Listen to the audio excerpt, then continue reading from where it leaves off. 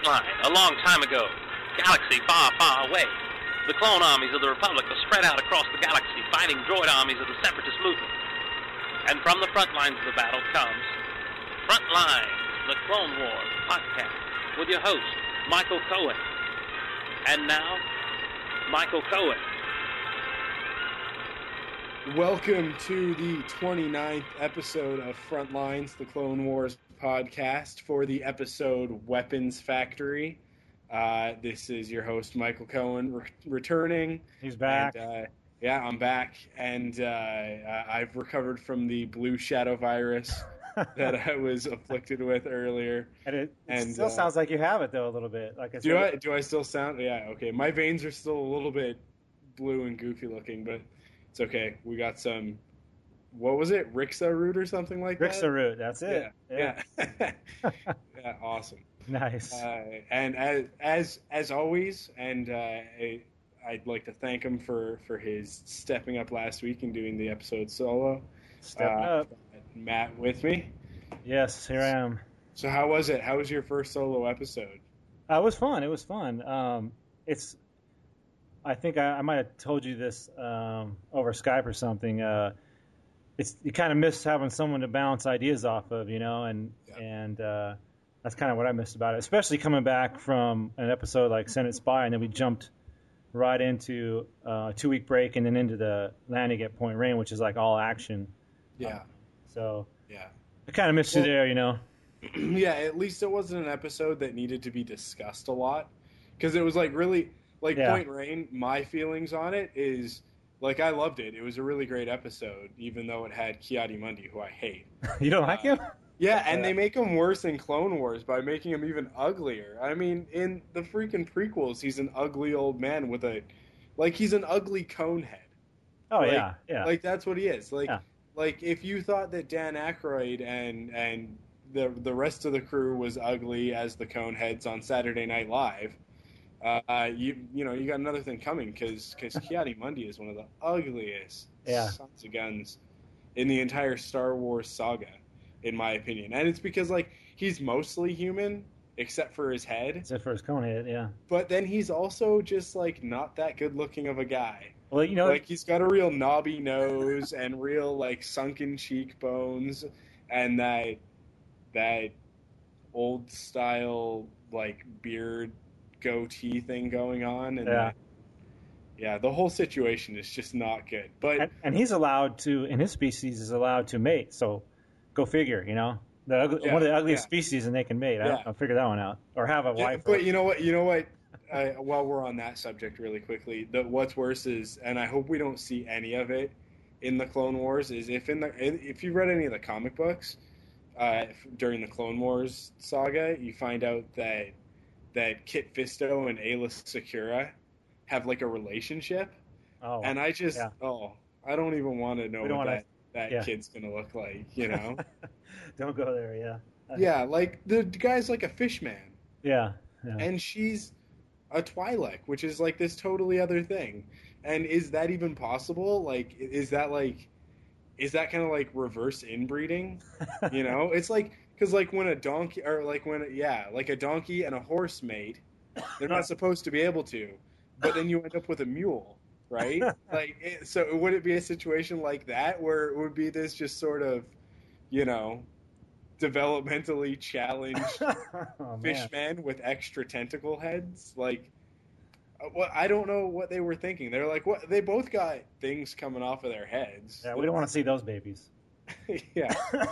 But back to landing at Point Rain. I mean, it really was just a whole lot of action and a whole lot of excuses for action. So, I mean, there wasn't really a ton to talk about. Not a lot of dialogue, no. And it was just and then this happened, and it was pretty awesome.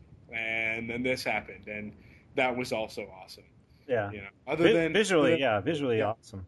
Other than the beginning and the end, there really wasn't a lot to talk about. Right? Yeah. Because at the end, they have that moment. At the beginning, Obi-Wan chastises Anakin and Ahsoka for treating it like a game. And then at the end, they're doing it again. And he kind of makes his comment. And then Ki-Adi-Mundi is all I win. And Obi-Wan was just kind of like, well, I guess I just got told because Yeah. Ki-Adi-Mundi's been on the council since episode 1, so right? Yeah. he outranks Obi-Wan, I would think. Yeah. So, yeah. So that was your It was, feelings of the episode? yeah. So that, yeah. I mean, All it right. was all right. There was a lot of people out there calling it like 4.5, like best episode of the series so far, and I'm inclined to agree that it was very Star Warsy, but I don't know if I'd say it was one of the best episodes because it didn't have all of the elements of Star Wars. It really just felt like the end of episode 2 again. Right. Oh, it Which did. I Yeah. have no problem with because I love the end of episode 2 and I really enjoyed the episode. But I'd still only give it like a 4. Like it's not. I don't think that it's as good as what was the episode? Children of the Force. Yeah, Children of the Force was an Yeah. amazing episode. Right. And I mean, still nothing surpasses Trespass. Yeah. So I can in see my, that. I mean, I just the amount of artistry and just like filmmaking expertise that went into Trespass, the way that it just feels like it's its own movie and everything. It was just, Yeah. I don't know. I have to agree with that. Yeah. Yeah. So with that, I guess we can move into the news. And the first piece of news that we need to get to is that Clone Wars on Cartoon Network has moved to Fridays at 9 p.m. It's been really confusing the last few weeks because Oh yeah. it used to be what? Well, Last year it was 8 o'clock. They 8. would last week's episode, and then 8:30 they'd play the new episode, right? Right. And then this season, what did they do? Did they continue doing that from the beginning? It was Or- 8 o'clock, and Okay. then they went to that special Wednesday episode. Yeah, Point they had that Rain. one. Yeah, Point Rain was randomly on Wednesday, and then there was nothing on Friday. There Like, was nothing for I me on was worried Friday. that you were going to have to do a double episode by yourself. Yeah. They were going to do an episode on Wednesday and Friday because like I was sick by the Tuesday night, like the Monday Tuesday, so I was like worrying that you were gonna have to do 2 episodes, like do 2 episode recaps and talk about 2 episodes by yourself. So I was kind of like feeling really bad about it, and then Oh no. found out that there was only one episode. Yeah. It's kind of like, oh well, that's not that big of a deal. Yeah, that's what happened to me. It was on Wednesday, and then it said repeating on Friday, but I did not see it in my area. And then this episode this week, like I told you earlier, it's my DVR was picking it up at a time, and it picked up something totally different, a cartoon, and it wasn't Clone Yeah. Wars. I tried to retape it again the next day, and my DVR is telling me, no, you already have it. Yeah. And it skipped it, so it was a big mess and everything. But Oh. I guess You know what's now really everyone- funny about that? You know what's really funny about that?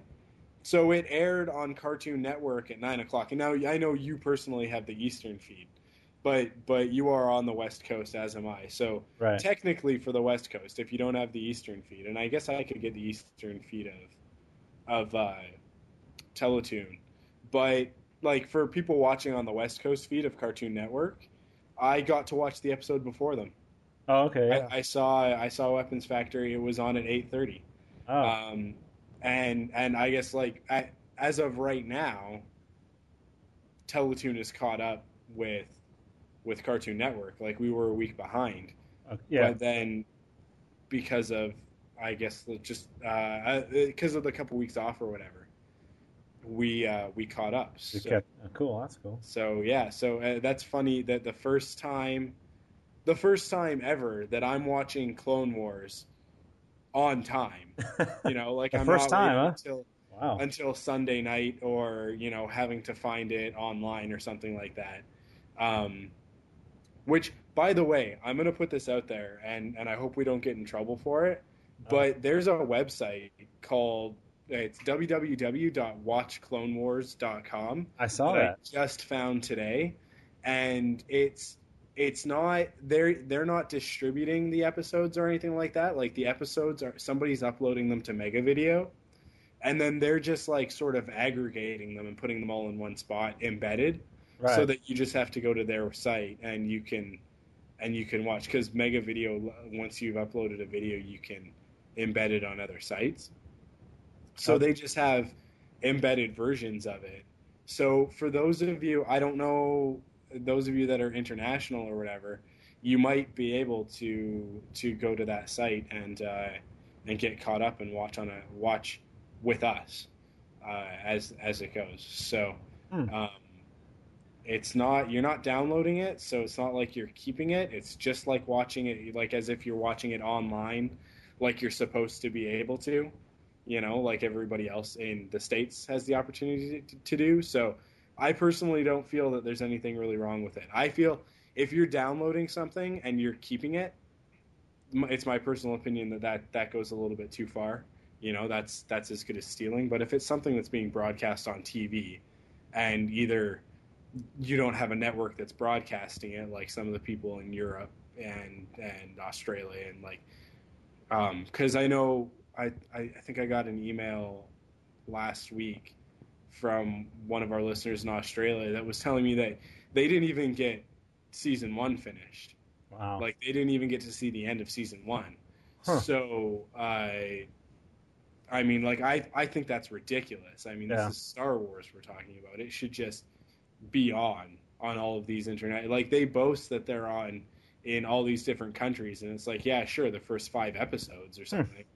Like that. Right. I don't personally think that's right. So like they had to wait until the DVDs and Blu-rays just came out to be able to see that stuff. So I think if you're just gonna go online and watch it, I've got no problem with that. And that's if I get stuck, that's probably what I'll end up doing.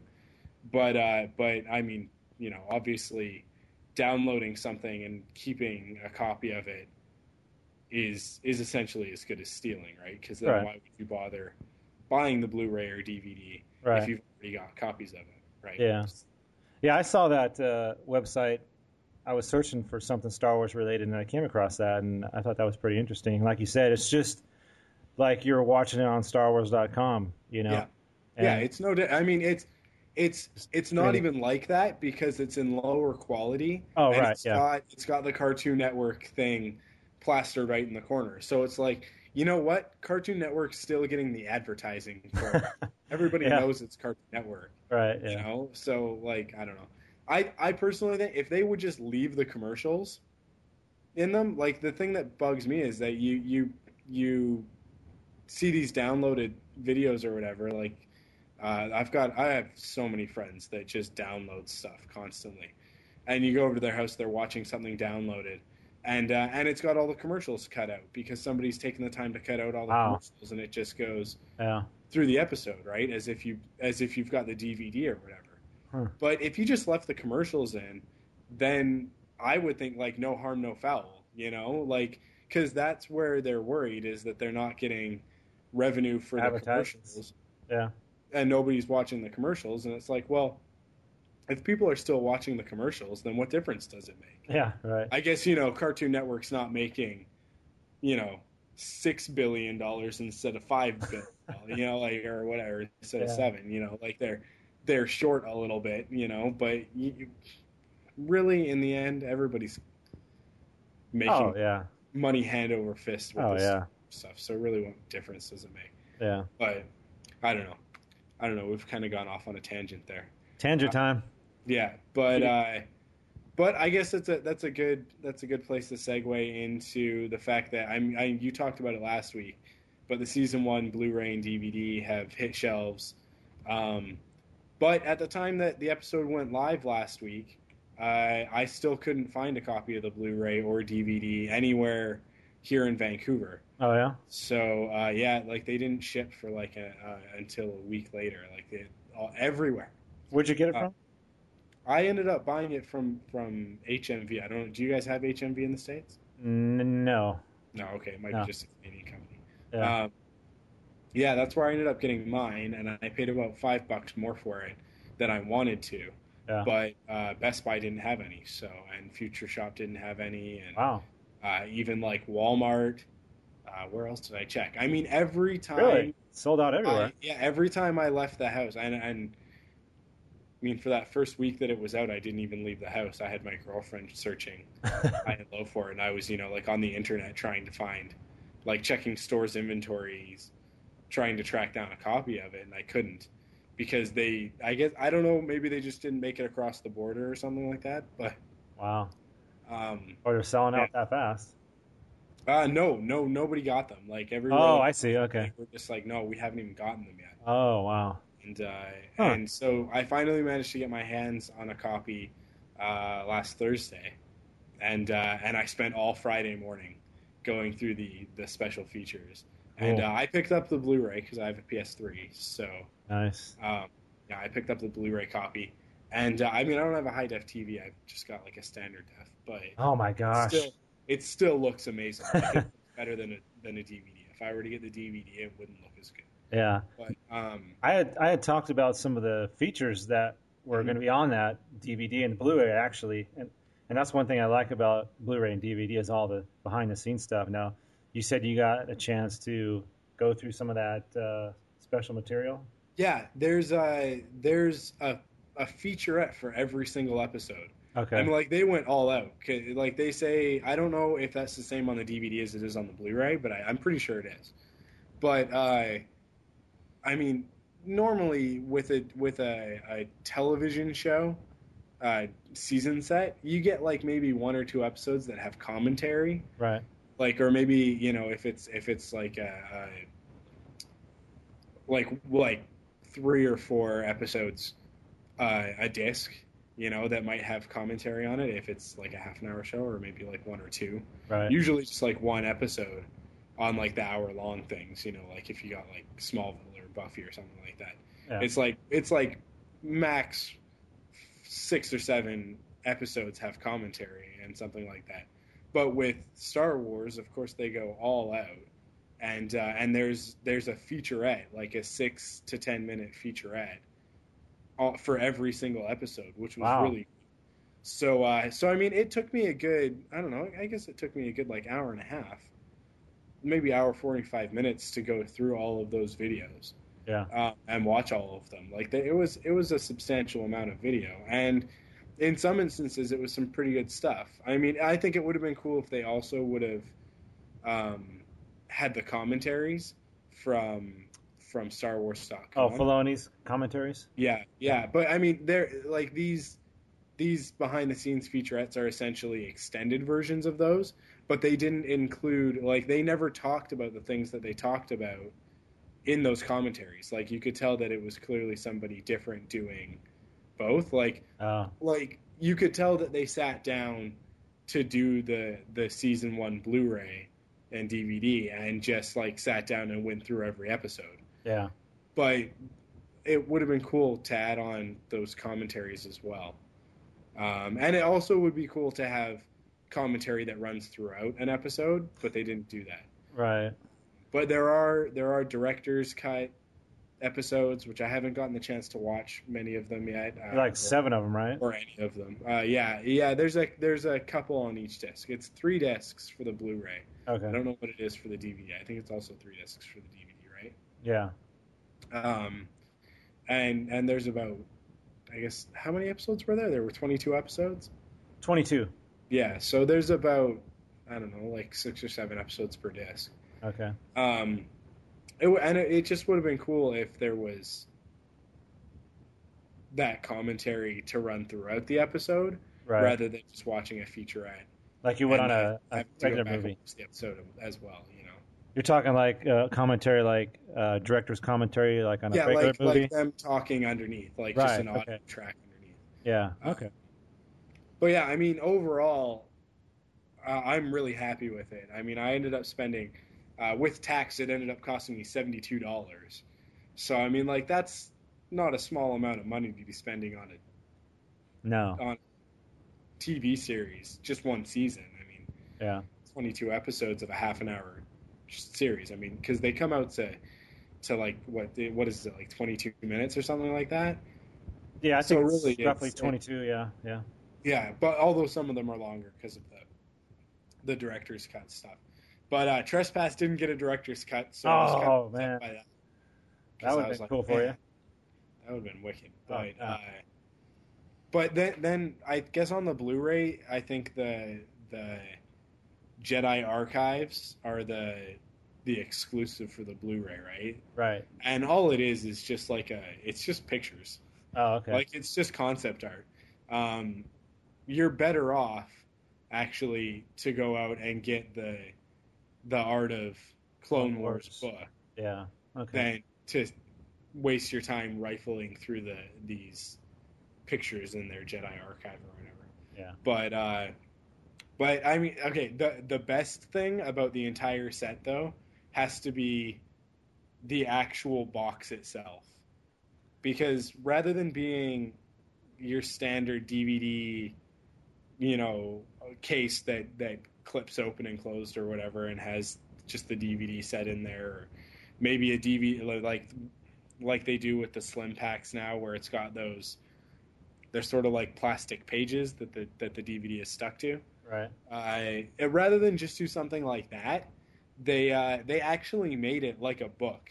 Like it's got Oh yeah, cool. it's got like the cover of a hardcover book, and then you open it up, and the disc 1 is on the inside of the front cover, Yeah. and discs 2 and 3 are on the inside of the back cover. And then in the center, instead of having a leaflet thing that comes out, because you always pull those out and then they get bent or wrecked or ruffled or Oh whatever. yeah. Instead of doing that, they just stuck like an insert, sort of a brief version of the Art of Clone Wars. It's just Okay. in there, like with all of this great concept art from Nice. season 1, and then at the very back it's got the episode lists for the DVDs and stuff, and then like the special features listing and everything. And man, like the presentation of it is just unbelievable. Like the Blu-ray, I don't know if the DVD is identical, but the Blu-ray cover is like it's embossed, and Right. then it's also got foil on it, and then the back cover, which you can't see when you pick it up at the store, because they put like a standard DVD. So you know how like they have like the summary of what you're buying essentially, right? Right. With like a couple of pictures or whatever.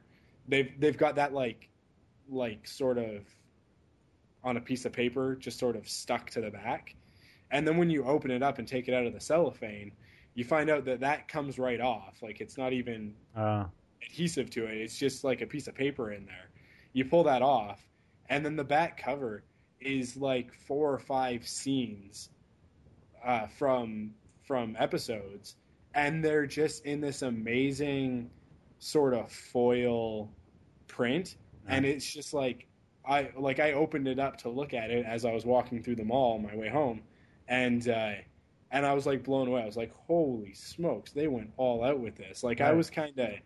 I was kind of begrudgingly walking home with it, going like $72. Yeah, really, yeah. I can't believe I spent this much money on this. Like really, almost like upset with myself, like buyer's remorse. Right. Kind of like, man, what? Like, I've seen all of this before. It's not like this is new. It's stuff that I've seen before. Yeah. I've watched these episodes like 3 or 4 times, and it's not that big of a deal to own them for me. But then I opened it up and looked at how this box set actually came and the quality of the product itself, and was just like, that's awesome. Like Yeah. it just totally made me feel like it was Worth it. it was a worthwhile purchase. So Dang, I'm looking forward to that then. So in the end, it's totally worth it, and I recommend it to everybody. The special features are overall totally worth it. I mean, they say there's 10 hours of bonus features or whatever, and I don't know how they calculate that. Like, I guess if you sat through all of the concept art on every disc, Right. because there's concept art on every disc of the Blu-ray. Take you 10 hours? Wow. Yeah, I guess it would take you 10 hours to go through it all, or maybe that's including the episodes. But no, because the episodes themselves would be like 10 hours, Right. wouldn't they? I mean, It's about 22, yeah. 22 times 22, right? I'm sure that it Yeah. works out close to 10 hours. But it's worth it. So everybody should go out there and pick up a copy. Pick it up or put it on your Christmas list like I am. Yeah, or put it on your Christmas list. I have to do that because my family's like, we don't know what to get you. You know what I mean? And it's like, well, and I have a hard time thinking of something because usually when I want something, I just go buy it, But this is I'm the one that same. you could put on the old list and have someone else get it for you. Yeah, I've been really bad this year. Speaking of Christmas and all that stuff coming up, usually I have a rule that starting November 1st, I'm not allowed to buy anything for myself, other than like my weekly comic books or something like that. Yeah. I'm not supposed to buy anything, but it's like I bought season 1 of Clone Wars. I bought Ratchet and Clank Future, the new one. Like 2 weeks before that, I got the new Uncharted. I've been Oh playing yeah. video games. Oh man. Yeah. Hey, what else are you gonna do when you're sick? Well, yeah, no, you don't understand how sick I was. Yeah. Oh, I, even I too didn't get sick out, to play video games? Are you I kidding didn't me? get out, I didn't get out of bed for like 4 days. I Dang. was, yeah, it was not cool. It Yeah. was not cool. Anyways, All right. we've actually got some collecting news this week. A little bit of stuff. So why don't you? Here we go. Okay. We have the Darth Vader Wii sensor bar. It says it's specifically designed to work with the Wii first-party sensor bar. The sculpture-quality Darth Vader figure safely supports the sensor bar while maintaining full range and performance. The detailed Darth Vader, made from high-density resin, accurately depicts the iconic character and his red-bladed lightsaber. With the sensor bar fitted into the lightsaber, fans will surely feel that Darth Vader is watching their every move. The Darth Vader sensor bar holder is a must-have for any player with a bit of the dark side in them. The Power A Darth Vader sensor bar holder is available from select retailers, Amazon, Toys R Us, around $39.99. I haven't even actually seen this yet. it's I got this from I think the Force.net, possibly. Oh, That is okay. where I saw this. And it's essentially just Darth Vader, like sort of a bust of Darth Vader from the waist up, and he's holding his lightsaber horizontally, and Okay. then like he's holding his lightsaber, and then the blade extends, and the blade is hollowed out so that you can just take your Wii sensor bar and stick it in there. Oh, okay. I gotcha. So, I mean, it's a totally needless accessory, but if you're a hardcore Star Wars fan, Yeah, or a collector. yeah, it's you know what it's the sort of thing that I might pick up eventually. I don't know if I pay $40 for it because I guess that's MSRP Yeah, 39. That's right, probably American, which means it's probably about $45 to $50 Canadian. right. So I mean, I'll wait until they go on sale. Yeah, wait for But eBay or but something. yeah, it'd be like if I found it for cheap, I might pick something like that up. Even though Yeah, I never play my Nintendo Wii, it just sits there. really. Yeah. Too busy with the PS3. Well, the only thing I ever use my Nintendo Wii for is to play like old school games, like either my GameCube games Oh, or right, right. like because it's got the Virtual Console, which actually about a month ago, I guess, or maybe a little bit more than a month ago, they released Super Star Wars, and I think that all three of them are out now. Super Star Wars, Super Right. Empire Strikes Back, and Super Return of the Jedi, which are awesome games, and I would totally buy them for Virtual Console if I didn't already own them for the Super Nintendo. Oh, So, yeah, yeah. but that's the only time I ever used my Nintendo Wii, so might be Huh. a little bit of a waste. Come on Although now. I do I know want, you do Wii Fit. I know you do oh Wii Fit. yeah, every morning I get up and do my Wii Fit. You Yeah. do some yoga. I know you. Video games are not supposed to make you break a sweat. Unless, you're at the last, you're fighting the Emperor in The Force Unleashed Yeah, yeah, something. on what is it, like Jedi Master mode or whatever, or Sith Yeah. Master. Sith Master, yeah. Yeah, because that's freaking difficult. Oh, I yeah. still haven't beaten them. It's terrible. Yeah. I need to go back and finish that. But yeah. Let's see the next one. We've got the Star Wars Build-A-Bear stuff. I don't know if everybody's familiar with Build-A-Bear. Some of our international listeners, I don't know if they have Build-A-Bear anywhere other than Canada and the States. We have one here in like our local It's in the shop. mall, right? Yeah. Yeah, and I freaking love it. I have a Spider-Man Build-A-Bear, although he's not a bear. He's a dog.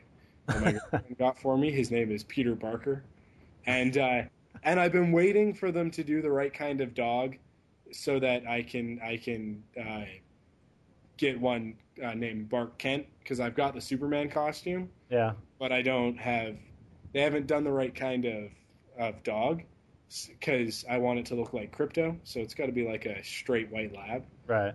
They keep doing dogs with like spots. Spots, yeah, really. Or like shaggy dogs, or like they did like an all black one. They did one with like shamrocks on it or something. They've done everything, but it's really frustrating. Yeah. But now I have a new Build-A-Bear to worry about because they have Star Wars ones coming out. So Star Wars fans and friends of Star Wars fans can now create their own Anakin Skywalker, clone Captain Rex, Darth Vader, and Jedi Knight teddy bears, courtesy of Build-A-Bear Workshop.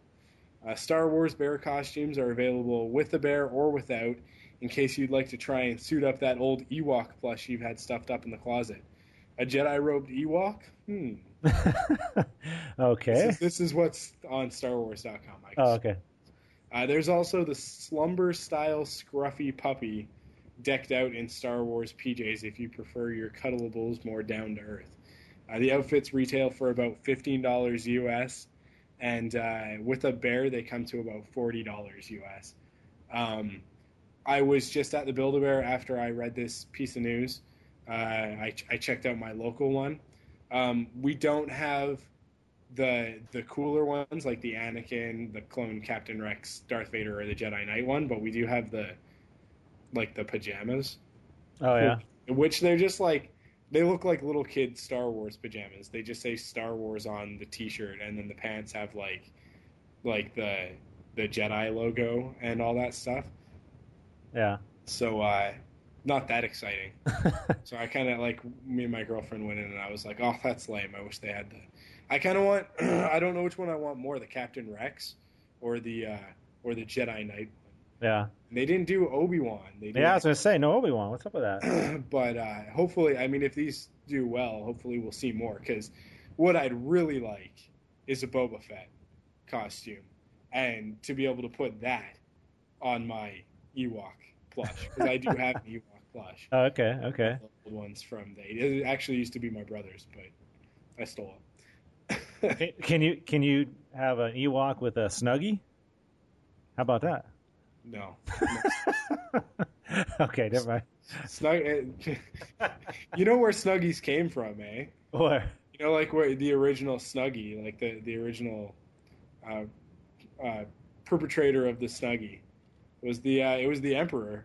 When you go back and you watch Return of the Jedi, he is hanging out in a Snuggie. Yeah. It's totally just a blanket, but his is even better than a regular Snuggie. He's got a hood because it's got that cool little toggle on the front up by his neck, and then it's got the hood, so it's like the ultimate Snuggie. That's the ultimate. That's the extreme version. Yeah. I don't know why they haven't done that at StarWars.com. Yeah. Or StarWarsShop.com or whatever, because they have you can get that Tauntaun sleeping bag now. Oh, I know. Yeah, I talked about that last week. Yeah, they put them up for sale. They're for sale now. Okay, good. Right. Cool. Yeah. For $99 though. Yeah, for $100. Yeah. That's ridiculous. Yeah, that's that too is much. freaking ridiculous. I mean, we are hardcore Star Wars fans, and that is never going to happen. I know. $100? No. No, I probably wouldn't pay more than $50 for it. Yeah, that's what I thought it was going to be. $49. Yeah. That's ridiculous. Yeah. But. Oh well. Yeah. All right. Well, I guess that's all of our news. Now we got to get into the actual work of the episode and do the recap. Recap. Okay, here we go. Well, the recap's not too big. It's actually one of the smaller recaps that we've done, I think. Yeah, this episode actually went by really fast. Yeah. It was a really nice condensed one. Yeah. So let's get right into it. Let's get into it. All right. The Republic advance on the massive Geonosis foundry continues. Anakin Skywalker's forces are the vanguard. His troops, combined with those of Ki-Adi-Mundi, stand ready within the shattered shell of a communications bunker, awaiting orders to press forward against the immense spire-topped factory. Anakin and Ahsoka brief their troops on an approach that would require their forces to cross a bridge spanning an immense canyon. It will be a difficult assault as the bridge forms a natural bottleneck that concentrates the clones into an easily targeted cluster. This bridge is our first waypoint. Focus your fire on the gun emplacements, here and here. Because it's only after we neutralize the guns that we can push for the factory. Yes, we can push for the factory. Now expect stiff resistance and from... don't forget to top off your energy cells and ration packs. Once we leave, there'll be no resupply. Anything else, Ahsoka? No, I think you've pretty much covered everything in my briefing. Very well. Squad dismissed. Okay, what's next? You know, Master, my briefings might go better if you didn't interrupt me every time I tried to... I wasn't interrupting, I was trying to help you.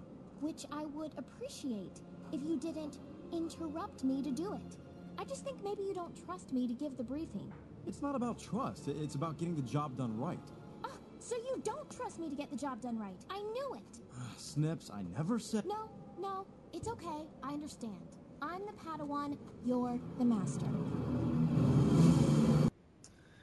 So as we start out this this episode, we find out that the factory is pretty much near completion. But like the second Death Star, this thing is operational. Okay, it's still functional, and it's going to have a few surprises in it. So yeah. And then also we heard a clip here about Anakin and Ahsoka Anakin's kind of interrupting her, and it sounds like he's having some difficulty with letting Ahsoka like take charge of the assault, and he keeps interrupting. I don't know if it's a sign of he just doesn't trust her fully yet to handle this, or that's just his nature, just to, hey, I'm just going to butt in, and this is how I think it's going to go. Yeah, I think that it's a combination of things, right? Because we've seen him let Ahsoka take command in other situations, like Storm over Ryloth. In that episode, she's fully in command of that fighter squadron, and it doesn't exactly go well. Right. So I think that maybe like that and some other instances of her maybe not having the best judgment, he feels the need to step in and be a little bit more guiding. And then on top of that, I mean, he's Anakin. He's one of the greatest warriors in the Jedi Order. So he's inclined to think that he knows best. Right. Yeah. So I think it was a little bit of both, like a little bit overprotective brother, and a little bit, full of himself. Right. Like we see in the movies. So it's a little bit of column A and B. Yeah, definitely. But yeah, it was cool. It's cool to see them attacking this foundry, because those of us who are video gaming fans that have played the Republic Commando video game, that's your first mission, is to take out the droid factory on Geonosis. Okay. Yeah. So that's why, like, if you've played that and you know that storyline, then that's why the Geonosians have had to relocate and build a factory somewhere else on Geonosis, because the Commandos like destroyed it. Okay. Cool. Yeah. So. Okay. So I thought that was pretty cool. Nice. Yeah. Did you have anything else you wanted to say? No. Like I said, it kind of reminded me of the Death Star, and there's actually a couple of instances where it maybe callbacks to the original trilogy, which we'll get into here in a few minutes. So I'll wait and save it for then. Okay. In contrast to the spirited and undisciplined approach favored by Skywalker and his apprentice, is the measured and methodical demeanor of Luminara Unduli and her Padawan Barriss Offee. This new duo arrives via gunship along with their clone forces, including eager troops Draw and Buzz, and meets with Skywalker and Tano. Unduli has warned Barriss of the unorthodox pair. Offee, ever doubtful, bows deeply as she meets Ahsoka, much to Tano's surprise. Good day, General. Skywalker's waiting for you. At it again, are they? Again, Master? Let's just say that they have a penchant for playing loose with regulations and rules of command. Listen to me. Well, if you don't trust me, then maybe you should send me back. Don't tempt me, Snips. If you're both finished with your little discussion, we do have a factory to destroy. Well, Barris, aren't you going to introduce yourself? Padawan learner, Barris Offee, at your service. Glad to meet you. I'm Ahsoka. It's good to see both of you again. I wish it was under more peaceful circumstances. Okay, so we get introduced to Luminary Unduli and Barris Offee, and they are they're the same species, and their species is Mirialan, if I'm saying that correctly. That's what I found out. And what I thought was interesting about this is that they don't tell you here in the show, but apparently Mirialan Jedi are only trained by their own species. Now that's, again, from the expanded universe, so take that for what's worth. Yeah, I love how they make these things up to justify the fact that like the reason why that exists and why that part of the mythology is there is only because Luminara and Barris are the only ones that we've seen of this species, and we see them in Attack of the Clones, in the Assault on Geonosis, and it's just like it's the two of them, and it was explained in the expanded universe and like in the databank and stuff that Barris is Luminara's Padawan, and so somewhere along the line, like I don't know, I feel like it goes in the face of what they're trying to do with Clone Wars, which is to try and explain not all Trandoshans look the same, not all Toydarians are the same as Watto. Like, some of them are honorable and they're warriors and stuff like that, you know? They're not all junk dealers, because in Star Wars there's this compulsion to just assume, because we only see one of a species or two of a species, that they're all exactly the same. Right. You know, like, we find out that Boba Fett is a Mandalorian, so obviously all Mandalorians wear pretty much the exact same set of armor. Apparently. Right. They all look exactly the same. They just have, you know, slightly different sets of armor with slightly different paint jobs. Yeah. Right. And, you know, all Wookiees are really good at repairing ships because, you know, Chewbacca's good at repairing a ship, and he's the only Wookiee we've ever seen. And apparently all Jawas are scavengers. You know, it's like, it's almost like, and it's the sort of thing that because there's an expanded universe, it sort of gets away from the creators of Star Wars, like George Lucas and now Dave Filoni, and like these guys who are in charge of the Star Wars universe, where these other writers see something, and in order to create continuity, they just extrapolate on what you would assume, like your first assumption, and it ends up being this almost racist sort of mindset of, well, clearly all Trandoshans are jerks, and they all look exactly the same as Bossk. And, you know, like, all Wookiees are identical to Chewbacca, and all, you know, like, all of this species is all the same, you know? Like, it I don't know. And then it carries through a little bit into something like Clone Wars, where you get the pirates, Weequays? Hondo Ohnaka and all of his guys that are all Weequay, right. Because I guess, you know, like, they were pirates in Return of the Jedi, kind of, because they were on the skiffs, like Jabba's guards. So we, like, assume that. But then at the same time, I don't know, like, Dave Filoni goes out of his way to talk about the fact that he wanted to make sure that what's his face, Gon Act was different than Bossk, and, you know, that we've got, by the time we get to the Ryloth trilogy, we've got several different versions of Twi'leks. Like, they all had very different body types and very different looks, especially when it comes to the senator, the Ryloth senator that's on Coruscant that we see, who's, you know, he's kind of really overweight. He's huge. And has a totally look, right? And we see it a little bit in even in the movies with Boss Nass, who looks totally different from the rest of the Gungans, in the same way that, you know, a skinny guy like myself looks totally different from a guy who weighs 300 pounds.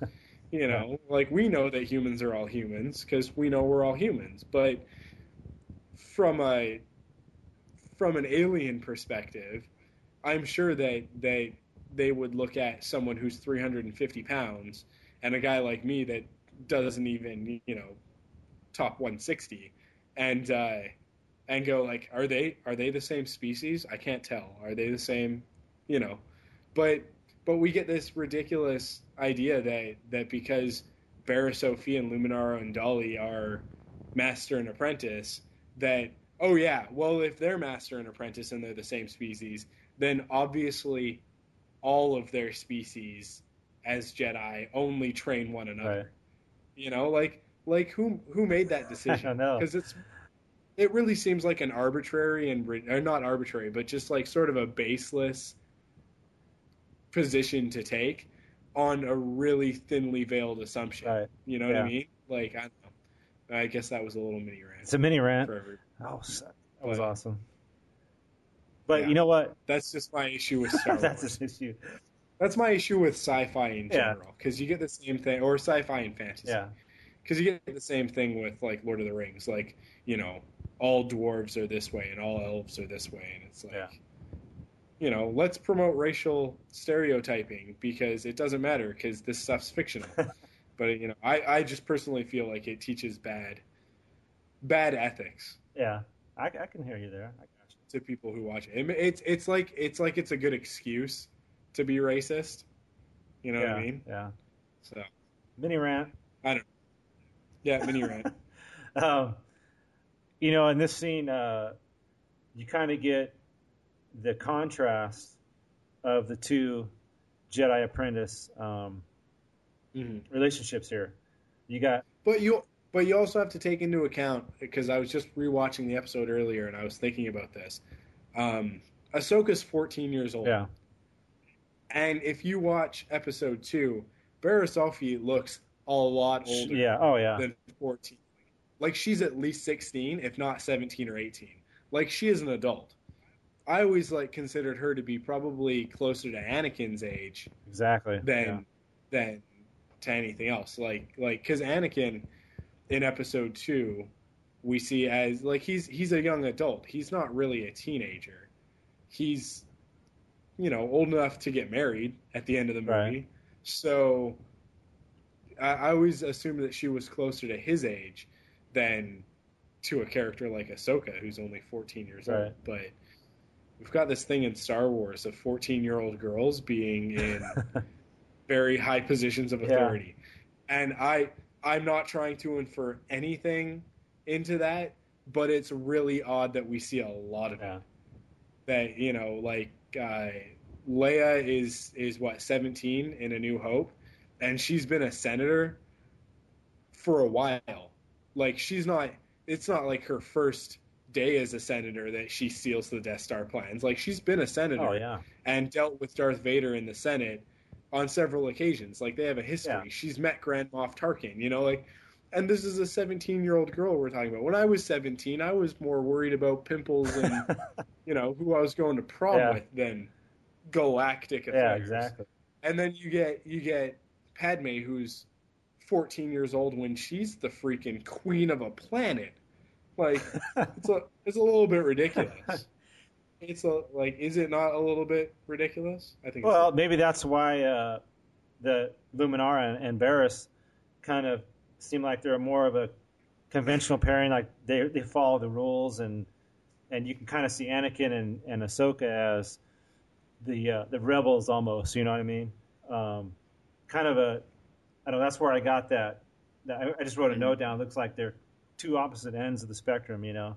But like you said, Barriss has got to be at least, I don't know, like you said, maybe 8-10 years older, you would think, because you saw her in Attack of the Clones, and she's at least 2 more years past that. So yeah, but then in this, it looks like she's maybe only 16. Yeah. Like, she's maybe only a couple of years older than Ahsoka. And maturity-wise, although she's more disciplined and reserved, she's almost like naive. Yeah. So you kind of get the sense that because Ahsoka is with Anakin, that she's kind of learning for herself a lot of the time Right.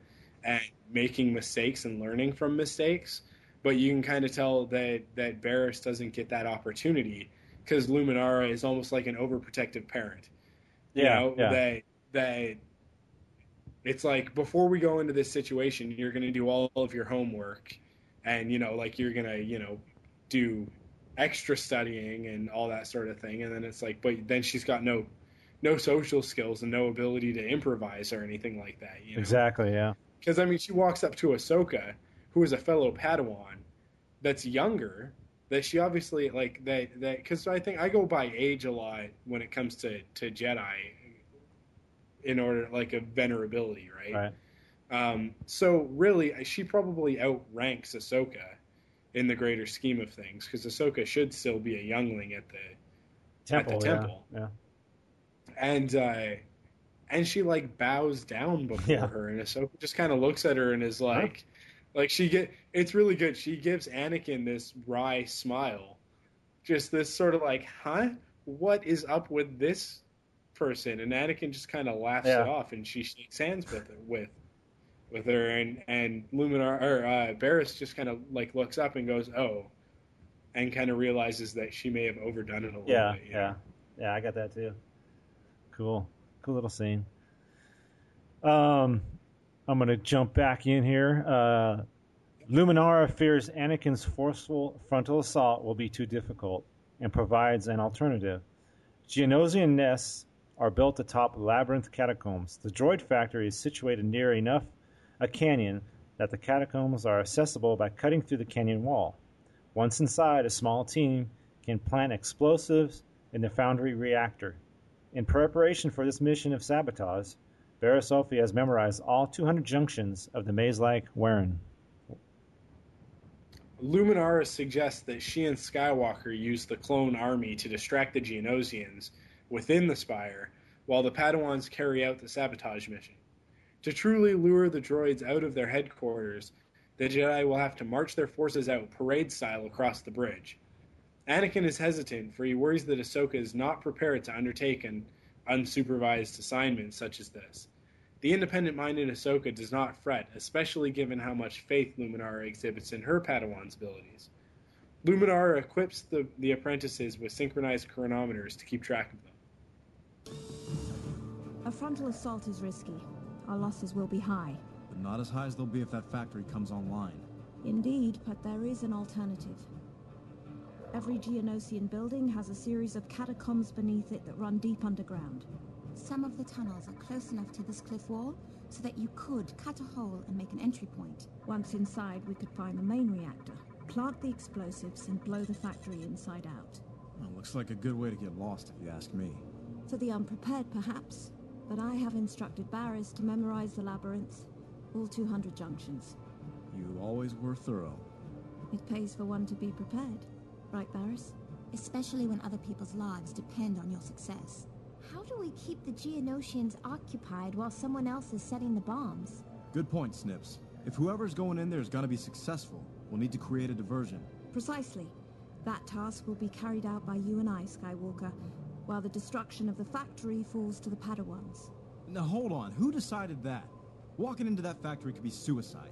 Not if you and I are successful holding Poggle's attention at the bridge. Master, I can do this. I've had riskier assignments. But unlike Barriss, you aren't prepared for this mission. Not to worry. My Padawan is reliable. She can lead them both through the maze. We'll be in and out, Master. See?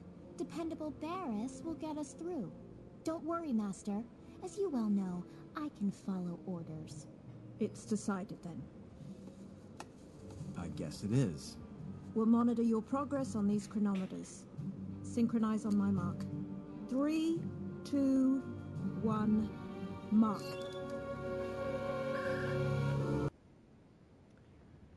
So we had a lot of stuff going on in here. We have... Here's where I get to my second callback. I immediately thought of Akbar and Maydeen in the scene where she's talking about going under the catacombs and then putting charges on the reactor. They show the little hologram there, and that's the first thing I thought of, was that.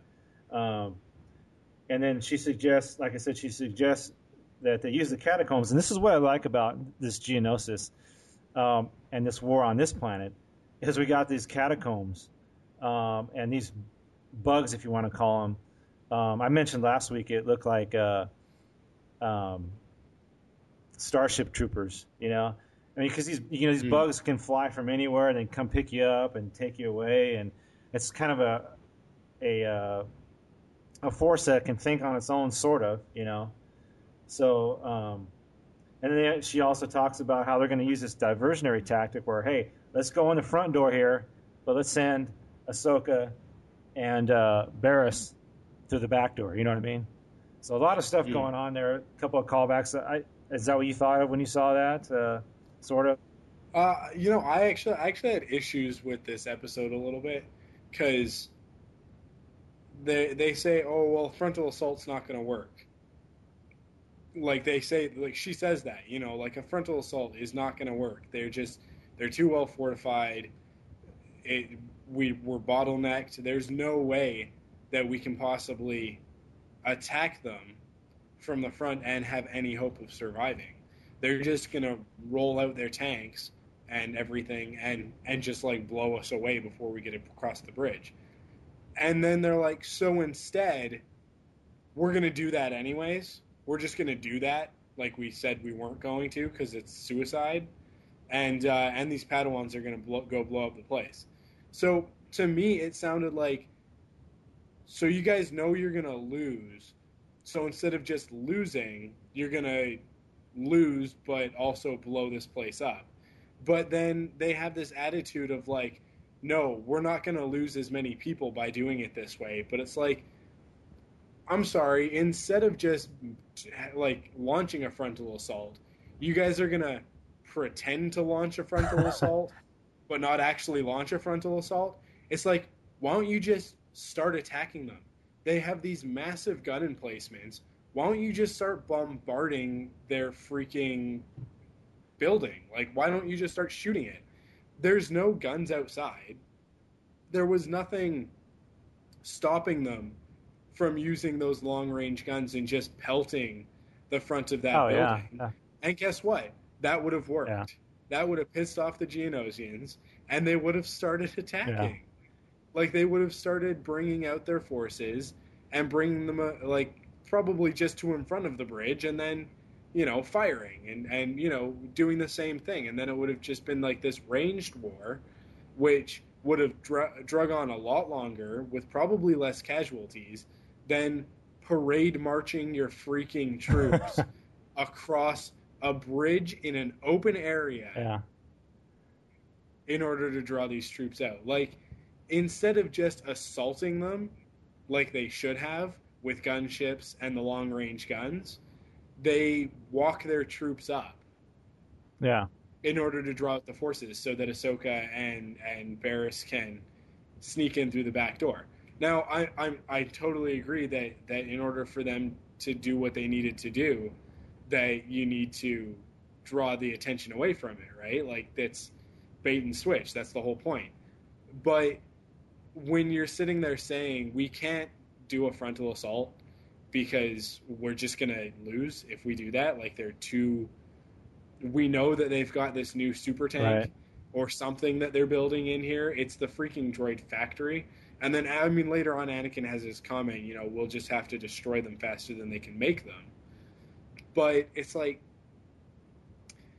this is where all of their troops come from. Yeah. It's not, like, I just had a really hard time with the logic of this assault. No, I hear you. And then on top of that, it's like, why don't you just bombard it from orbit? Yeah. They don't have a shield generator, as far as we've heard, right? That's the only thing that stops the Empire from just blowing up the Rebel base on Hoth. They get there, and they're like, so they have a shield generator, so they're like, well, I guess we're going to have to land ground troops. Yeah. We have no other choice in this instance.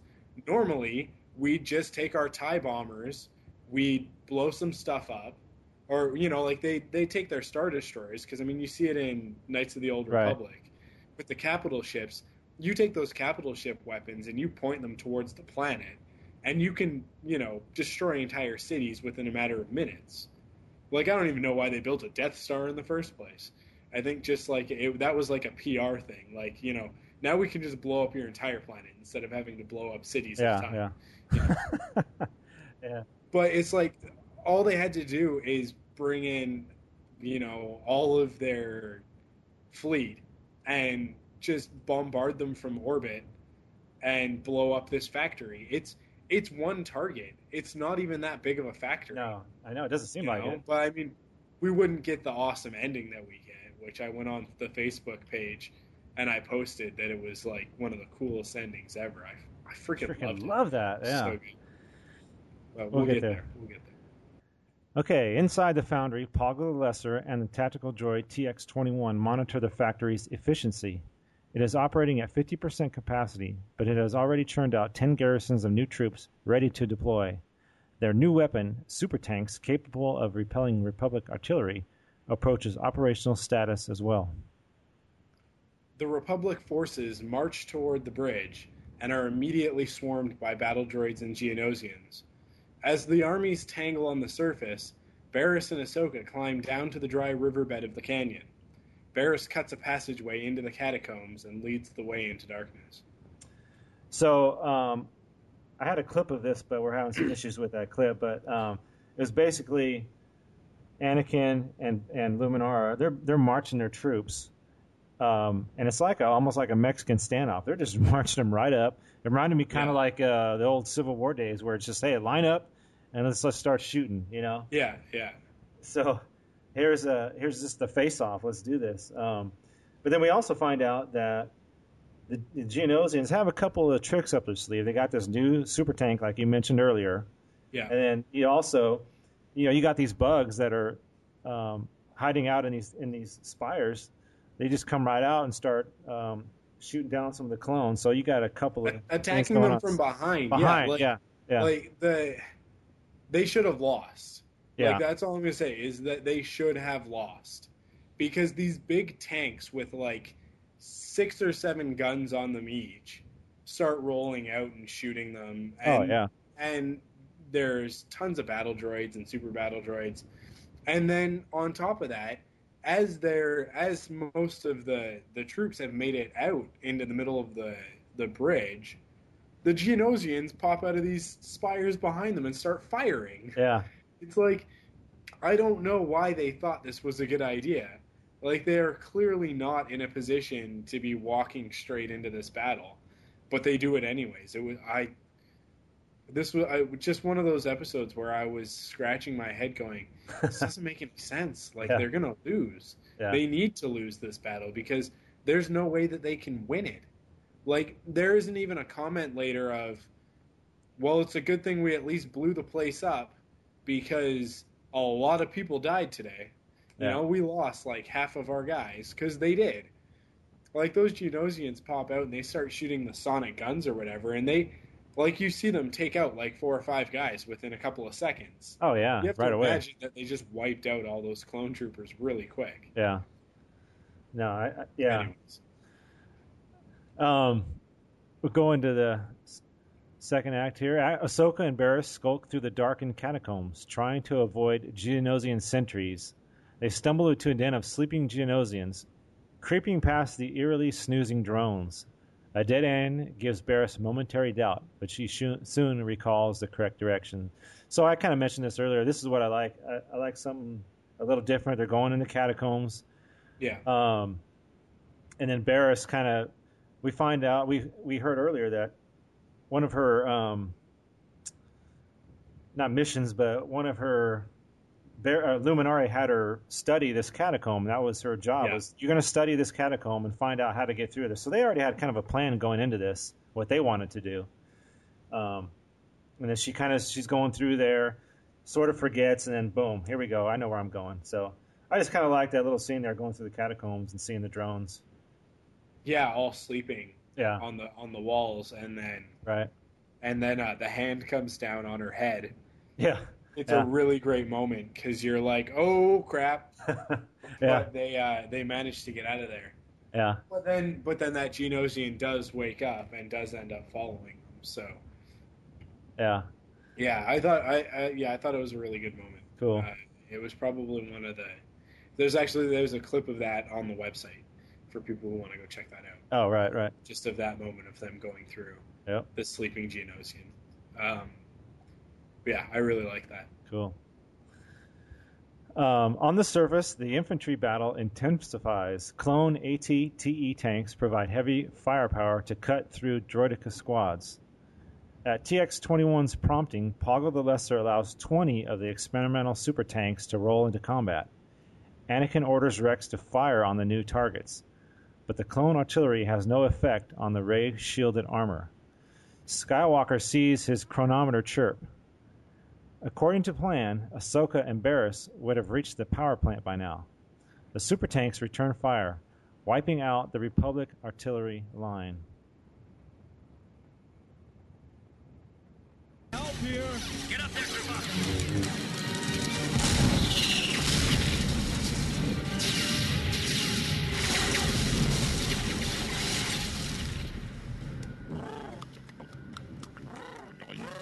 My lord, I beg you to let us use the secret weapons. We have 20 units ready now, and many more on the way. Thank you, my lord. Deploy the super tanks. Attack formation.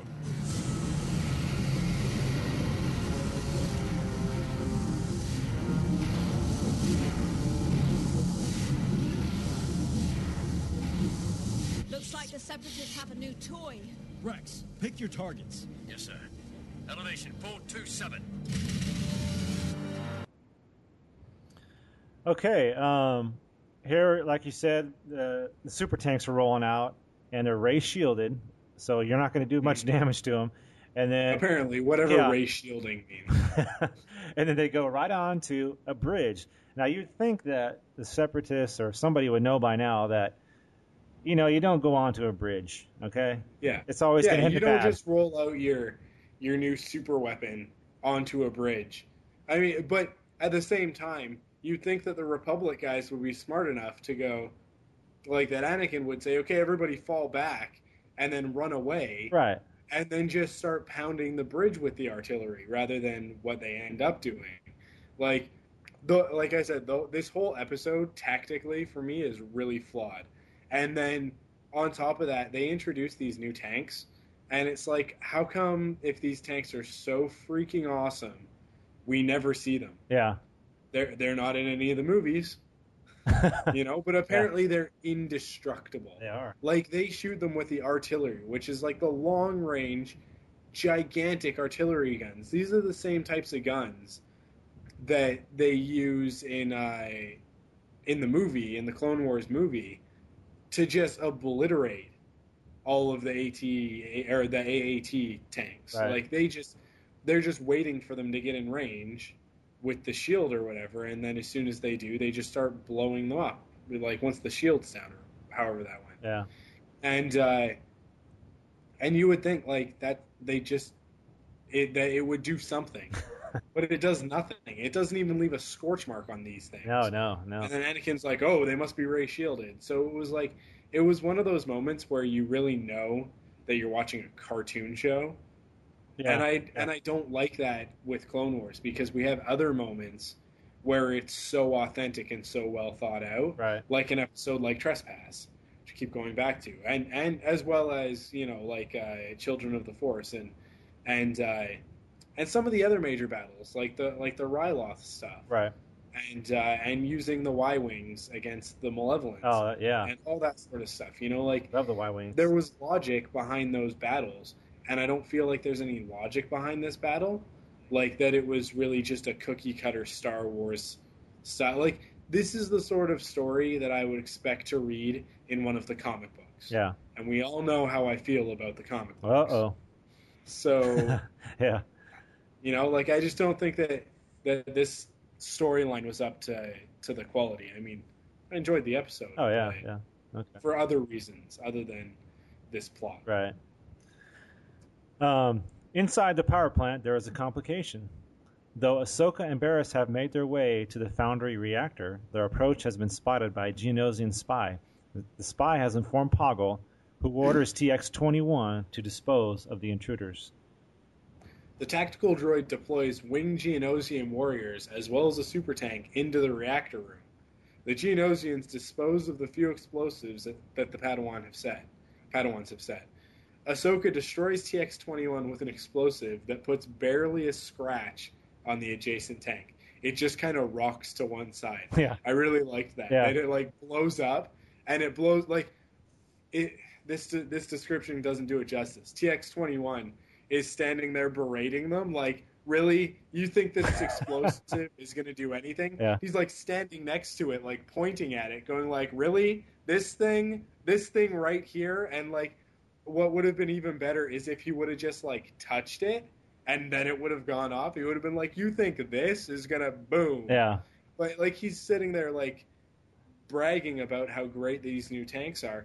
And then it explodes on the tank, blowing him up because he doesn't bother to move out of the way. Yeah, maybe he thought he was ray shielded. I don't know. Yeah.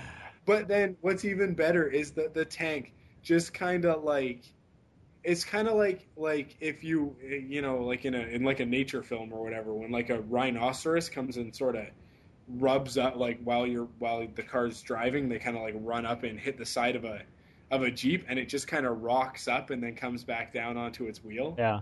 You know, like it's that same motion that this tank does. That it just explodes and it just kind of goes up a little bit on its front corner and then just comes right back down and keeps moving forward. Yeah, And you're like, you guys are screwed. Yeah, like, no big run. deal. Yeah.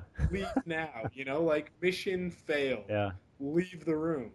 Yeah. But I think even the battle droids said something like that too, didn't they? Or maybe that was later on. Okay, that was after the bridge. I'm sorry. Yeah. Let's see. The super tank bombardment tears through the Republic armor. ATTEs collapse under a withering assault.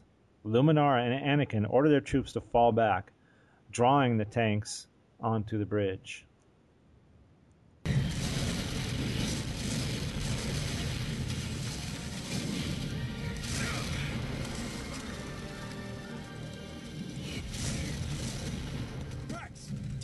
To fall back. But, sir, you can't be asking us to turn tail and run. I'm not asking you to run, Rex. I want to draw those tanks out onto the bridge. I see what you have in mind. I always come prepared, Master. Let's go. Meanwhile, in the reactor core, Barriss and Ahsoka valiantly defend themselves against overwhelming odds. Ahsoka is tossed aside by a flying Geonosian. She hits the reactor station hard and is knocked unconscious. Having removed all the explosives, the Geonosians scatter into access hatches. Barriss is left alone to face the super tank herself.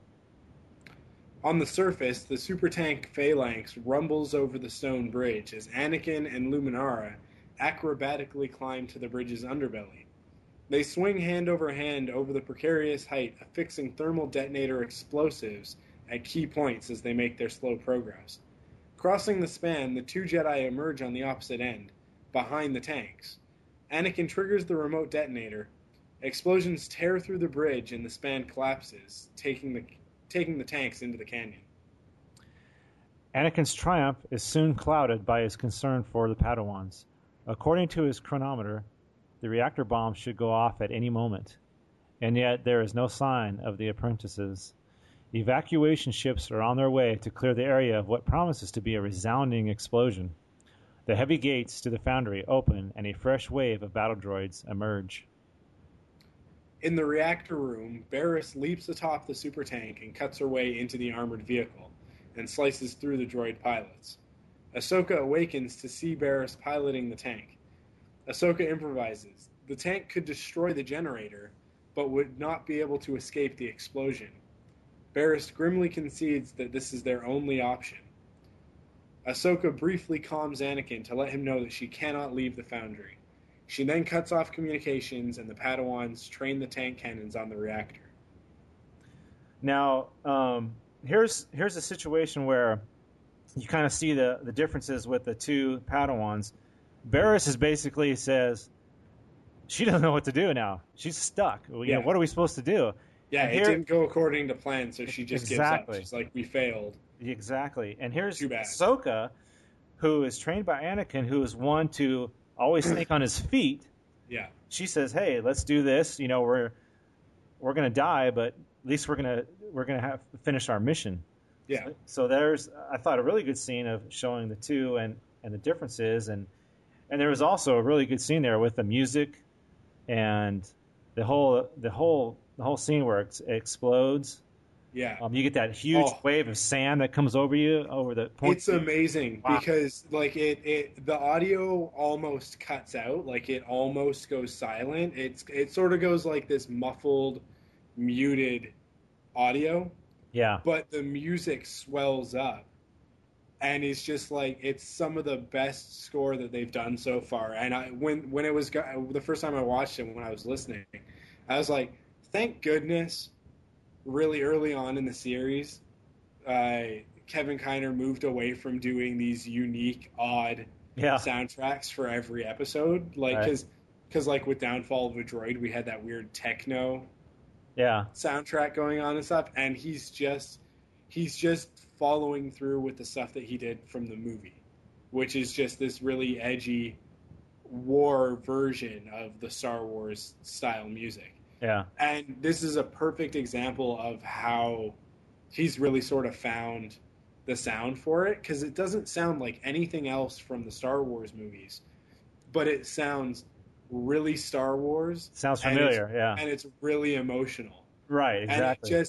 And it's this great punctuation to the visuals, which, I mean, like, kudos to the animators, to everybody who had a hand in this scene, because when that building comes down, it's a tall spire. It's almost like this narrow castle of a building, and as it explodes, like, you get that first explosion and you get Anakin and Luminar's reaction shot, and then it goes back to this establishing shot of the entire building as it just, like, it sort of pops in places and these big plumes of smoke come out of it.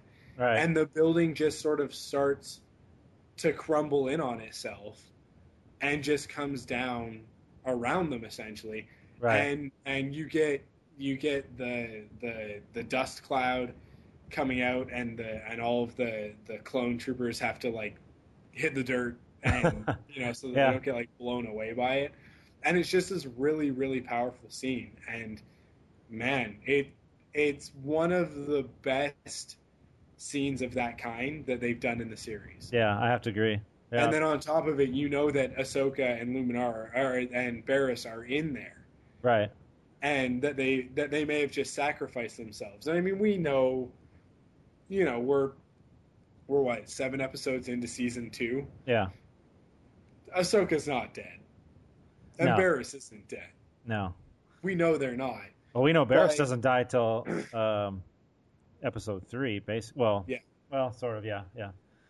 So we know that they're not dead. We, like, it's, you can just kind of tell. Yeah. But at the same time, you feel it. Like, it's still emotional that this building is coming down on top of them. Yeah. So, yeah, it was a really, really good scene. It was because of the ray shielding of the tank. It must have been the ray shield. See? Here Anakin and the Luminara watch on with shock as the entire foundry collapses in a chain of explosions with their apprentices caught inside. An immense dense cloud envelops the blast site. Later, when it clears, Anakin and Luminara stand before the smoldering blast crater. Anakin tries to contact Ahsoka via his comlink. The agitated Skywalker is determined to find his apprentice, but Luminara is much more accepting of their fates. So again, here's the contrast with the two leaders here, Anakin and Luminara.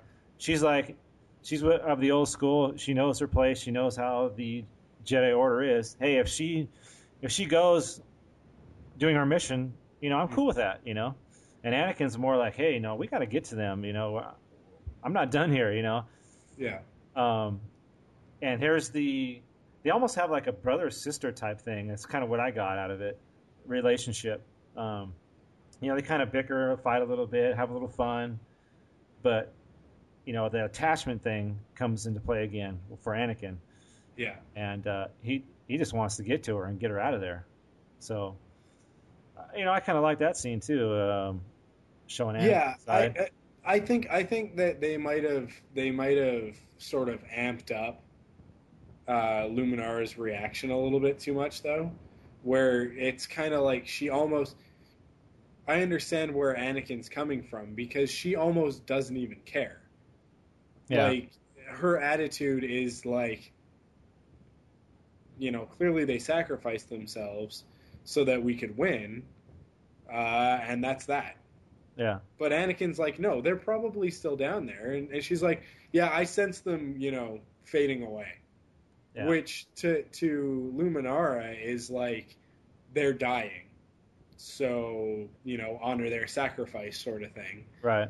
She's really quick to do that, but Anakin is like, no, if there's still a chance, there's still a chance, and I think Obi-Wan would be the same way. Oh yeah, and I think that a lot of Jedi would be the same way.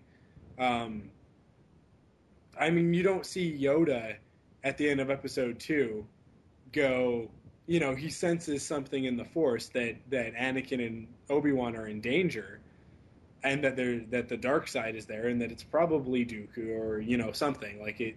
He senses it. Yeah. You see it in his face. He's like, something's going down. If it were Luminara, she'd be like, huh, I sense the dark side. Yeah. We should probably leave. Yeah. we should go now because the dark side's bad. But Yoda is like, no, I sense the dark side. Get me a ship because I'm gonna go and I'm gonna save Anakin and Obi-Wan. Yeah. He's not like, and then he shows up and the two of them are on the ground unconscious. Anakin's missing an arm, for goodness sake. Like the dude is dying essentially. I mean, without medical attention, he will die. He just lost an arm. His body's going into shock. He'll die. Yoda's not like, well, I guess I'll just go after Dooku. Yeah. And just focus on Dooku. No, the second that Dooku goes, hey, look, they're over there. They're weak and, they have no defense. I'm going to drop some rocks on them. Yoda turns his focus. And instead of doing what's best for the entire galaxy, he does what's best for Anakin and Obi-Wan in that moment. Right. Saves them, yeah. Yeah. So I don't know. I feel like Anakin is more in the right than Luminara is. I think that I understand what she's saying and the point that they're making with her actions. That Anakin does have an issue with attachment that we've seen before with his mother, and we will see in the future with Padme. Right. And that we've seen with R2 in the Downfall of a Droid episode. Yeah. It's a droid, yeah. Yeah, a droid, like of all things, right? But yeah, it seems like Luminara doesn't quite get that. She doesn't. It's almost like she uses it as an excuse to not have to get attached at all. I can see that. Yeah, good point. Good point. But Anakin's viewpoint, which we hear in Episode 2, is that compassion is all about caring. Like it's not about attachment, but it is about doing what's right. Yeah. And I think that that's his viewpoint, which isn't flawed necessarily as long as he can remain objective. I don't think that Anakin's attachment is necessarily what leads him down to the dark side. I think it's his subjectivity that leads him to the dark side. It's that he relies on his emotions too heavily. Yeah.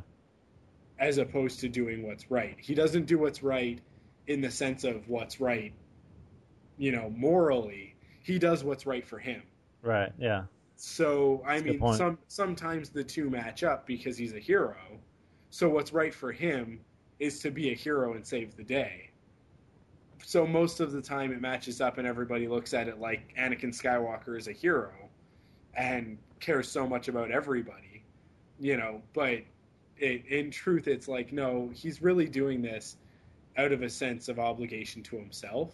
Yeah. It's really selfish motivations. And I think that's what makes him Darth Vader over just like straight up attachment, because you see other Jedi with attachments. I mean, obviously Obi-Wan has attachment to Anakin, but he also has the ability to remain objective, and when he goes up against Vader on Mustafar, he talks to him first. It's not like he walks in and goes, I'm going to kill you now.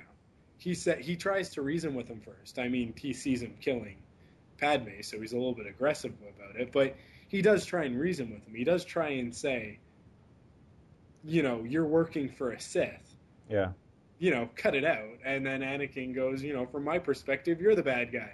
Yeah. And then and at that point he goes, then I guess you are screwed up. Like I guess that we just are gonna have to fight now. Yeah. And then at the end he's like, it's my favorite moment in the prequel trilogies where he says, you were my brother. Yeah. And he says, I loved you. Oh yeah, yeah. And it's like, so obviously attachment's not forbidden. All bad, yeah.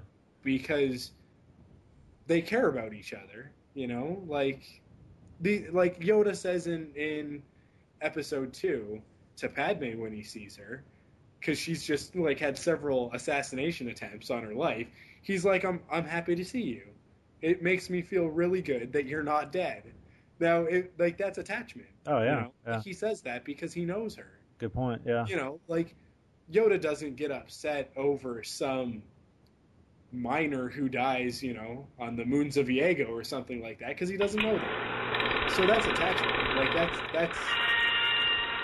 that's the definition of attachment. He knows someone, so he Dateline, a long time ago. But galaxy far, far away. The clone armies of the Republic are spread out across the galaxy, fighting droid armies of the Separatist movement. Does she even and from the front lines of the battle comes Front Lines, the Clone Wars podcast with your host, Michael Cohen. That's one thing to say, like, I don't sense them. Michael Cohen. But it's another thing to be like, no, I sense them. They're slowly fading away. Yeah. Anyways, yeah. That's my opinion. No, you make some good points there. I like that. Let's go on to. We'll keep going here. Under tons of rubble, in the darkened control cabin of their trapped tank, Ahsoka and Barriss illuminate the darkness with the twin glows of their lightsabers. Ahsoka uses one of the tank's smaller power cells to boost the signal on her wrist comlink. Anakin's fierce determination does not wane. The lifters peel off layers of wreckage from the crater. He suddenly gets a pulse on his comlink on Ahsoka's channel. Rather than wait for the heavy machinery, Anakin and Luminara use the Force to lift the debris. Sunlight streams into the shattered tank hull, and Ahsoka and Barriss realize they're saved. They emerge shaken and coughing and are reunited with their mentors. So there it is. That was the whole episode. It ended up, again, Ahsoka using some of Anakin's, tinkering skills.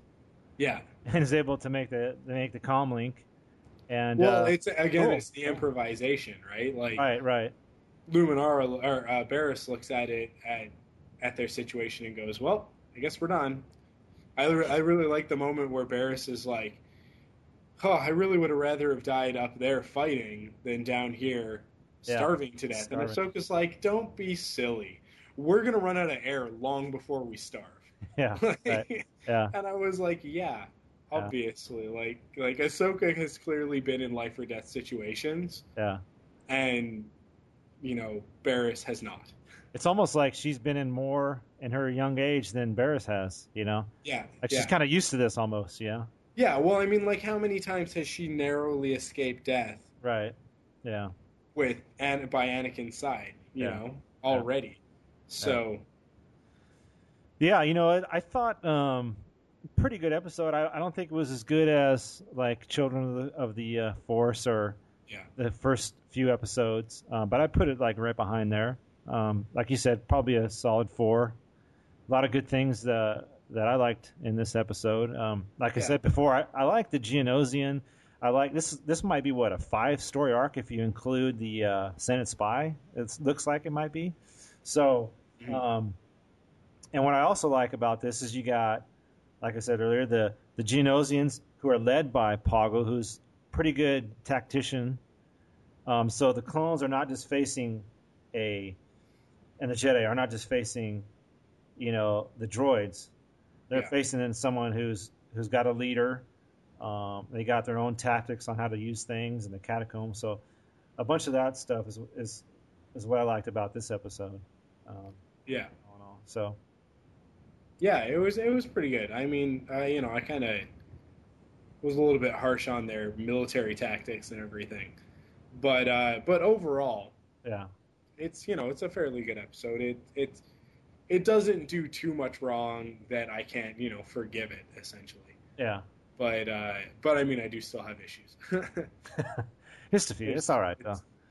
It's just stuff that I would like to see addressed. Right. Yeah. Just contradictions, because I'm not the type, I mean, we've talked about this before on the show, I'm not the type that cares too much about technicalities, how big is this ship compared to this ship and that sort of stuff. But when you go out of your way to say we can't launch a frontal assault, and then you launch a frontal assault anyways. Yeah. It's sorry, you guys just contradicted yourself. It's if you told me that a Republic cruiser is bigger than one of the Separatist frigates, and then in the next scene we see that the Separatist frigate is actually twice the size of a Republic cruiser, then I have an issue. If you try and go, that Republic cruiser in that shot compared to this Republic cruiser in this other episode, based on these, reference points, shows that they're two totally different sizes. What does that mean? Yeah. That's going too far. Yeah. But if you contradict yourself within the episode, flat out, you're gonna call them on it. Yeah. Yeah, I'm gonna call it. That's. I feel like that's just sloppy. Yeah. So, anyways. Well, with that's that, one person's opinion. with that, we'll get into the mailbag. In fact, I just got one mailbag this week, or one that I was going to post here, and it's from Kyle. He says, "Hello, you two. The landing at Point Rain was freaking awesome episode. I loved all the action the Republic gunships were involved in, Ki-Adi-Mundi clone troopers, and a different helmet design, and a cool desert camo scheme on their armor. I became very upset when Obi-Wan took on damage in the heat of the battle. The second episode of this miniseries looks very cool. Have fun, you two. Commander Danielson out." You know what? And I didn't get to comment on this on last week's podcast, but that was one of the things I wanted to get to and I never got to, was all the different clones and the schemes and the paint schemes. That was really cool. And different helmets. Helmet design. I like those helmets that had it almost looked like they had headphones on. Yeah. On the sides of them, and they didn't have the fin on the top. Right. So they never explained what kind of troops those were. I was looking for them. Yeah, I couldn't figure it out. What made them different? Yeah, and I don't know. To me, it looked like they were almost like gunners. And then instead of having white armor, their entire armor was painted. Yeah. But it was two-tone. Right. They had sort of striping and colorations that were unique to some of the troopers, but they were all brown, they were all desert, colored. Yeah. So you could tell that these guys were specifically built for this sort of situation, right? And they were Obi-Wan's troops because Cody was with them, right? And they were the ones that were going with Obi-Wan and Cody at one point. So yeah, I don't know. I would just think that I guess that's just like desert gear or something like that. Yeah. Maybe they're just pressurized or something differently so that they can keep out the heat or something like that. Yeah. I don't know. Well, they have the Ki-Adi-Mundi's troops were they look like the Swamp Troopers, but with the camo design. Yeah. They had the Biker Scout sort of type helmet with a visor. And then just had the different paint scheme. So that was I really liked that design too. And then of course you had the flame troopers laying some waste, with the flamethrowers. They had that solid, almost kind of like a snow trooper type helmet. So like Kyle said in his mail here, lots of different designs and of the clones. So that was a really nice thing to see in that last episode. So thanks, Kyle, for the mail. Keep it coming. You want to get to the forum post of the week there, Mike? Yeah, sure. Actually, this is a forum/Facebook post of the week. We kind of expanded it a little bit. So if you want, go ahead, Mike, if you want to read that. Was this from the Facebook page? This was actually a Facebook post right here. Facebook page or Facebook group? I got to differentiate because I haven't been on the group in a really long time because I just checked the page. Oh, it must be the page then. Yeah, because I know you're on it once in a while. Yeah. You were on it just a few days ago, so I think the page then, right? Yeah, okay. So it's from Gregory Stedman is the one who posted this. And he put it's a poll, what's your favorite Star Wars video game? So you go first. What's your favorite Star Wars video game? Well, I kind of went back and looked at, I mean, there's been so many different Star Wars games. Just a couple of favorites that popped in my head was, of course, for the Xbox 360, The Force Unleashed, and not necessarily because of the gameplay, but the story is what kind of sold it for me. And I haven't even got a chance to pick up the new Sith Edition, which probably has some really cool levels on it, and I think you've played them already. I've played everything but Hoth. But Hoth, okay, yeah. So I'm looking forward to starting that one over again with all the new levels. Yeah. A couple other ones that came to mind were KOTOR, of course, Lego Star Wars, and then I was looking at my PC stuff, and I remember playing Rogue Squadron for the PC years and years ago, probably like in, I don't know what it was, late 90s maybe 2000 something. Yeah, the first Rogue Squadron was like 96, 97? Yeah, that's what I'm thinking, 97, yeah. So, yeah. And then the only other one I wanted to mention was the actual arcade game called Star Wars Trilogy. And that was around 98, 99, something like that. That was the joystick arcade game? Like the sit-in? Yeah, I put so much money into that thing. Oh, man. Yeah. So those are some of the ones that came to my mind. What about you? Well, the Rogue Squadron series is definitely one of my favorites. Yeah. The second one, Rogue Leader, which was the first one on GameCube, I personally feel is the best one. Yeah. Because with Rebel Strike, they tried to do like on foot, and you could like land your ship and get out and run around on foot and stuff, and it just, I don't know, it didn't seem as polished as Rogue Leader did, because Rogue Leader was like perfect. It looked amazing, and I mean, Rogue Leader still looks amazing compared to some games, because it looks just like the movie. Yeah. It looks as good as the special edition, easily. Yeah. In some instances. So I really enjoy that, and I still go back and play that every once in a while. I obviously really enjoyed the story for The Force Unleashed as well, but having gone back and played it again when that Tatooine level came out, it really doesn't stand the test of time. I don't think I'll go back and play it. Right. I really don't care to even bother with the Sith Edition. If anything, I'll rent the Sith Edition. Yeah, that's what I'm gonna do. The off level. Yeah. That's what I'll do. Yeah.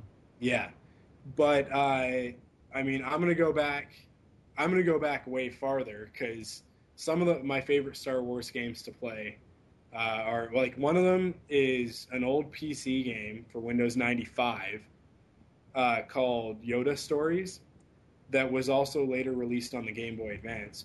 But I initially played it on the computer, and it was like this top-down Zelda-style adventure, but there was no action. It's what's called an adventure game. They misuse the word adventure game now. Yeah. But it's like the sort of thing where you would go around picking up, you'd have to get 4 mushrooms and bring them back to Yoda, and then Yoda would make stew. And then after you've eaten, then he could start training you. Is this on Dagobah? On Dagobah, yeah. And you'd have to collect different things in order to progress in the game. So that's kind of the way that it went. Yeah. And it wasn't so much a focus on running around with your lightsaber and shooting stuff and that sort of thing. Yeah. And then one of the Star Wars games that I've probably played the most is Empire Strikes Back for the original Game Boy. I freaking loved that Oh yeah. back in the day, and it was so hard. I think I made it to Bespin once Oh yeah. Yeah. in my life, once, because it's the sort of thing like that was before you could save your progress and pick it up later. Oh, you had to start And over. Yeah. You started with 3 lives, and it was really easy to die, like really easy to die. But at the same time, once you got your lightsaber had all of these different moves that you could do. Like if you held up and then used your lightsaber, Luke would swing it above his head. And if you held it down, he'd do a sweep below, like a sweep under the legs sort of thing. Yeah. And if you just held it neutral, he would just swing it in front of him. But if you tapped it repeatedly, he'd do a different move. And then if you held down and then held the lightsaber, he'd swing once and then hold the lightsaber in front of him and block blaster bolts with it. And it was like, for a Game Boy game, it was incredibly advanced. Yeah. And I really, really liked that and played it a lot.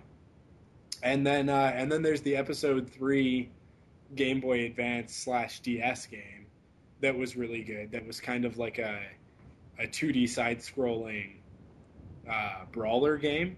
Yeah. And you could play through it as Anakin or as Obi-Wan. And I really enjoyed that. And I wish that they would go back and make other games like that. Yeah. And then obviously I mentioned earlier all the Super Star Wars games, which are classic. I mean, you can't really go wrong with those. Oh yeah, no. As well as the original Nintendo versions of Star Wars and Empire Strikes Back. Yeah. Which are both really good, and I really enjoy both of those. Yeah. But again, they're super difficult. Yeah. And then the last thing I'll mention is I like real-time strategy games. So they've done a few Star Wars ones in the past. Galaxies? No, Galaxy at War was one of them. Okay, yeah. Which was the most recent one, which I didn't really get the chance to play a lot of, but I did play a little bit, and it was all right. But Battlegrounds, Galactic Battlegrounds was probably the best one because it was built on the Age of Empires engine. Okay. Yeah. So it played exactly like Age of Empires, which is like a tried and tested system, but then it was just Star Wars themed, and you went through. They did initially just like classic trilogy stuff, and then they came out with a Clone Wars Episode 2 Clone Wars campaign. Right. Or there was also an Episode 1 storyline where you went to like Naboo and stuff. Oh, okay. But yeah, I really enjoyed that. Nice. The only issue I had with one of the video games that I played was the Revenge of the Sith for Xbox 360. I think I was playing it, and then one of my sons took over for me, and I came back in, and he was at a level. And this was before, mind you, before Episode 3 had come out yet. Yeah. The video game came out. Do you remember that? And you're playing it, and you're going, holy crap, I'm getting spoiled. Yeah. I said, turn this thing off. Yeah. You can't play this until after the movie, you know? Yeah.